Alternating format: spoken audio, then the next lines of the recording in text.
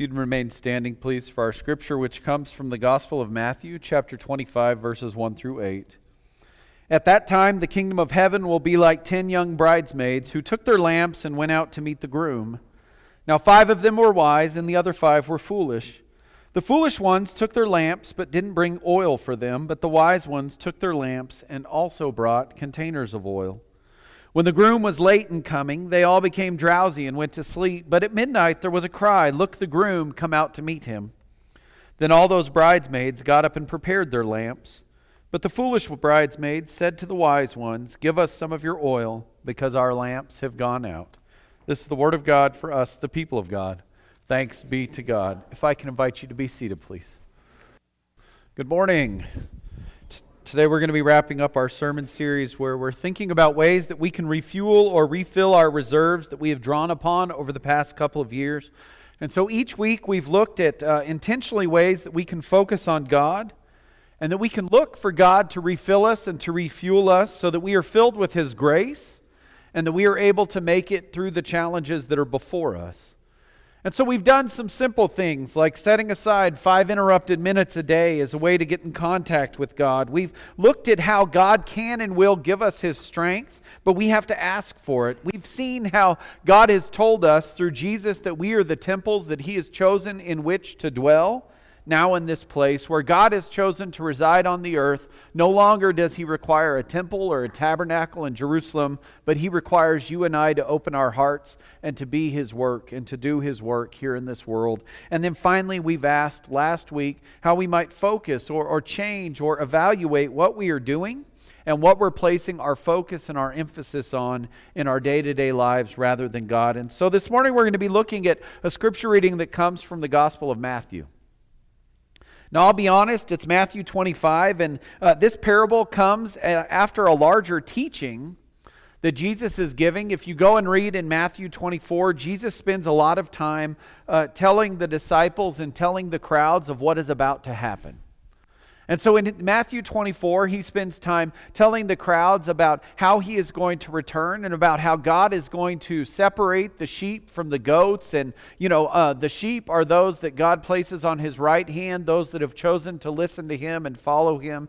And the goats, we know, are the ones that have chosen not to. And so in this parable, it comes right after this long series of Jesus talking about the end and of the kingdom of God coming.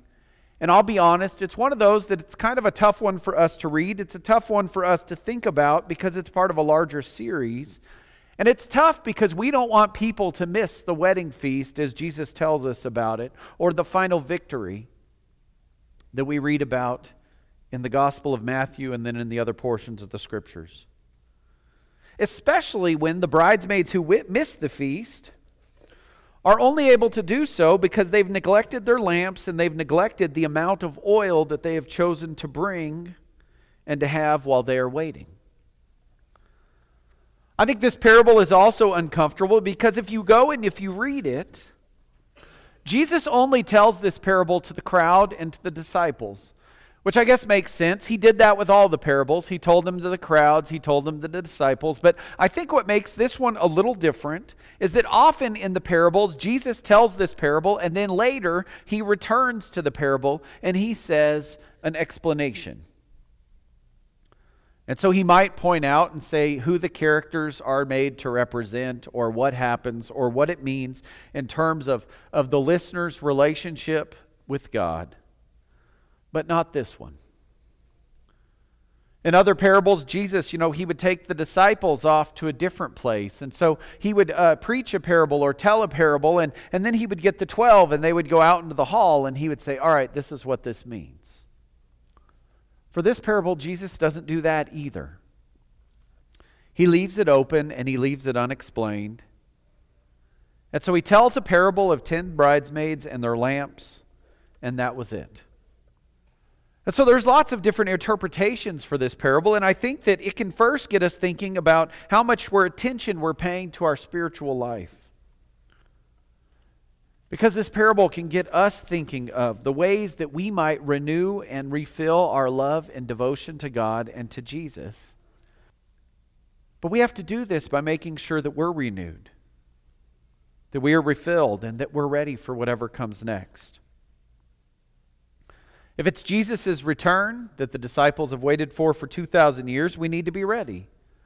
If it's something else that Jesus has placed before us to do His work and to accomplish the task that He has for us, we need to be ready. If the event is to give of ourselves and to serve others, we have to be ready. See, I think in this parable it can say to us, yes, it talks about the final victory and about the kingdom of God's return, but it also can talk about us being refilled and refueled and ready for whatever that God has laid on our hearts and whatever that God has for us to do and serve and worship and in action and in the other things that you and I do as Christians.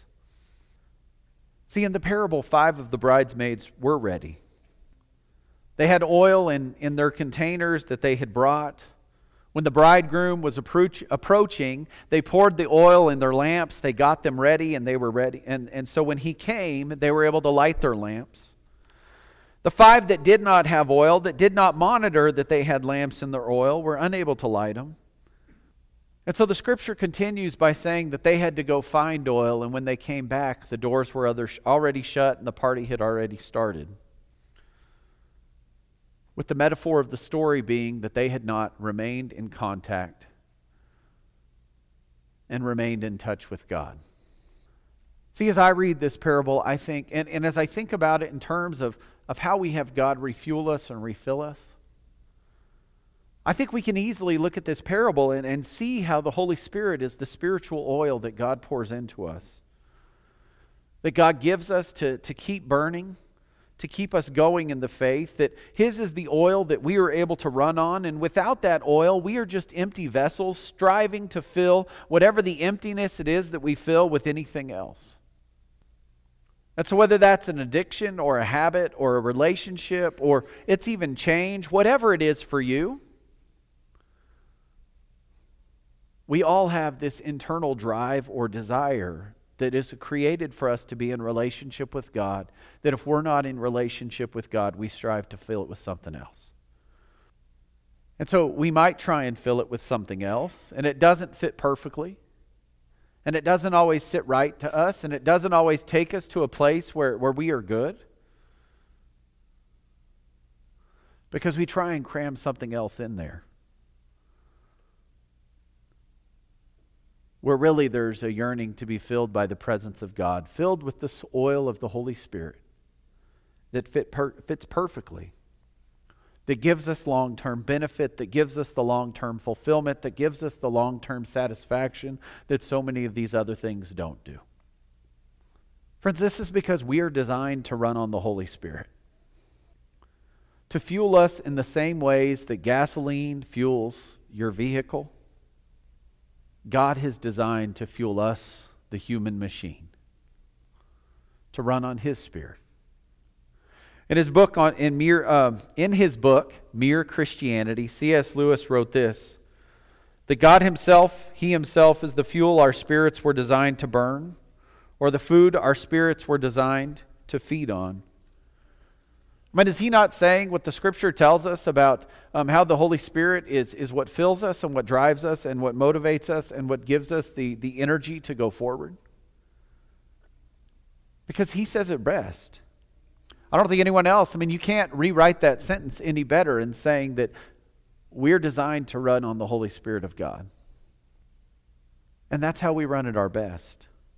Because we're designed to be filled with the fullness of God. We're designed to be filled with the Holy Spirit. And so for us to run at our best, though, we have to be actively seeking to be refilled by God as we decide each and every day that we're not going to be controlled by the craziness of this world.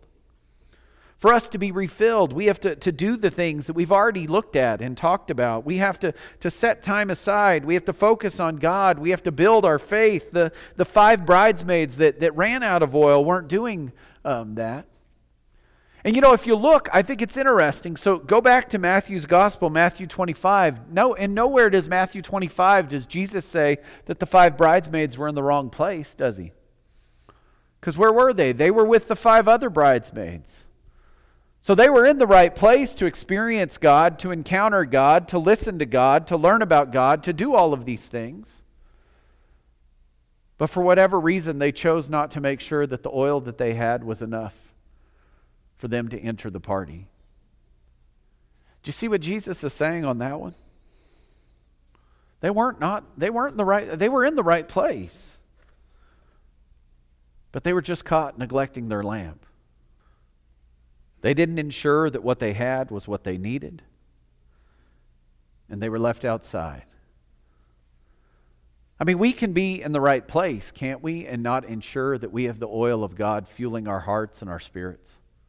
We can be in the right place on Sunday morning or any other time of the week and not doing the things to make sure that God is really fueling who we are and what we are and how we're filling that void in our life that's meant to be filled with the Holy Spirit.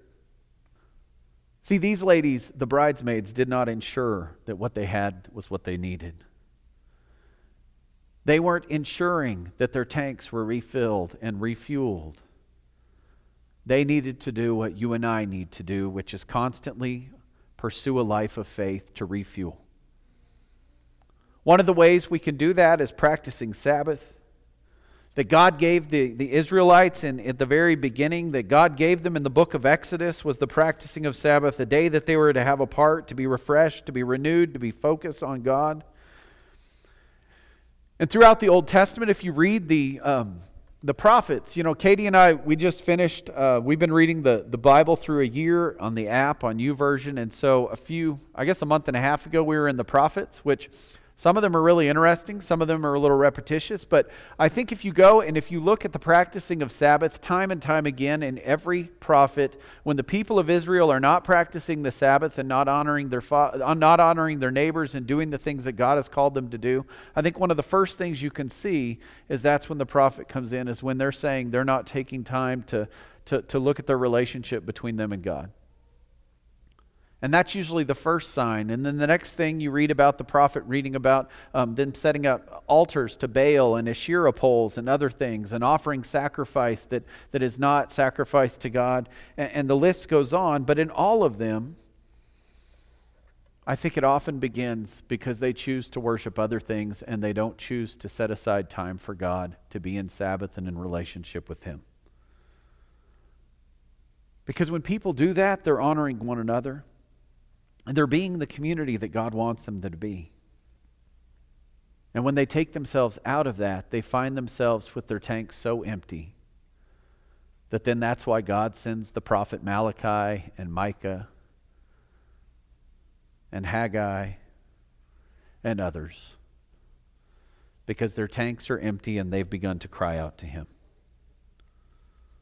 Friends, for us to renew, we have to practice intentional Sabbath or rest like the Old Testament tells us to do. We have to know that in our rush each and every day, we succumb to the enemy sometimes telling us you don't have time for rest because you have so much more that you need to get done. You can't rest because everything else is more important. You can't take the time to read your Bible because you have all this other stuff going on. You can't spend the time in prayer because you have other things that need to happen today. But I'm going to tell you, if we're not at our best in here, then we can't be in our best in anywhere else. For us to have our tanks refilled by Jesus, we have to put ourselves in the place for Him to do so. For us to do that, we have to renew ourselves each day, to renew our love and devotion to Him while creating areas in our lives where we are able to be refilled. And so maybe some questions we can ask of ourselves, and obviously it's different for each of us, is just what opportunities am I providing God to refill us each day? Do I need to make that trip or drive when the rest of my week I know is already going to be overflowing? Do I need to make that call when I know that I don't have the energy or the attention to deal with it? Do I really need to watch that show or that movie when I know that I need to be something else? Maybe what we need to do is just ask Jesus the plans that He has for our lives. Plans that keep us connected with Him. Plans that keep us in relationship with Him. And plans that keep us in communication with Him. Friends, we have to put God center, so that we can draw on His strength as He refuels us. Through our habits and through our routines. Through regularly rooting ourselves in God, knowing that He will refuel us throughout the day. As we love Him. As we give Him allegiance. and as we choose Him over everything. As worship and prayer are a priority, and as Jesus refuels us in the best way possible. See, I can't tell you, here's what you have to do, because for each of us it's different, and it's the way that God speaks into us and fills our hearts.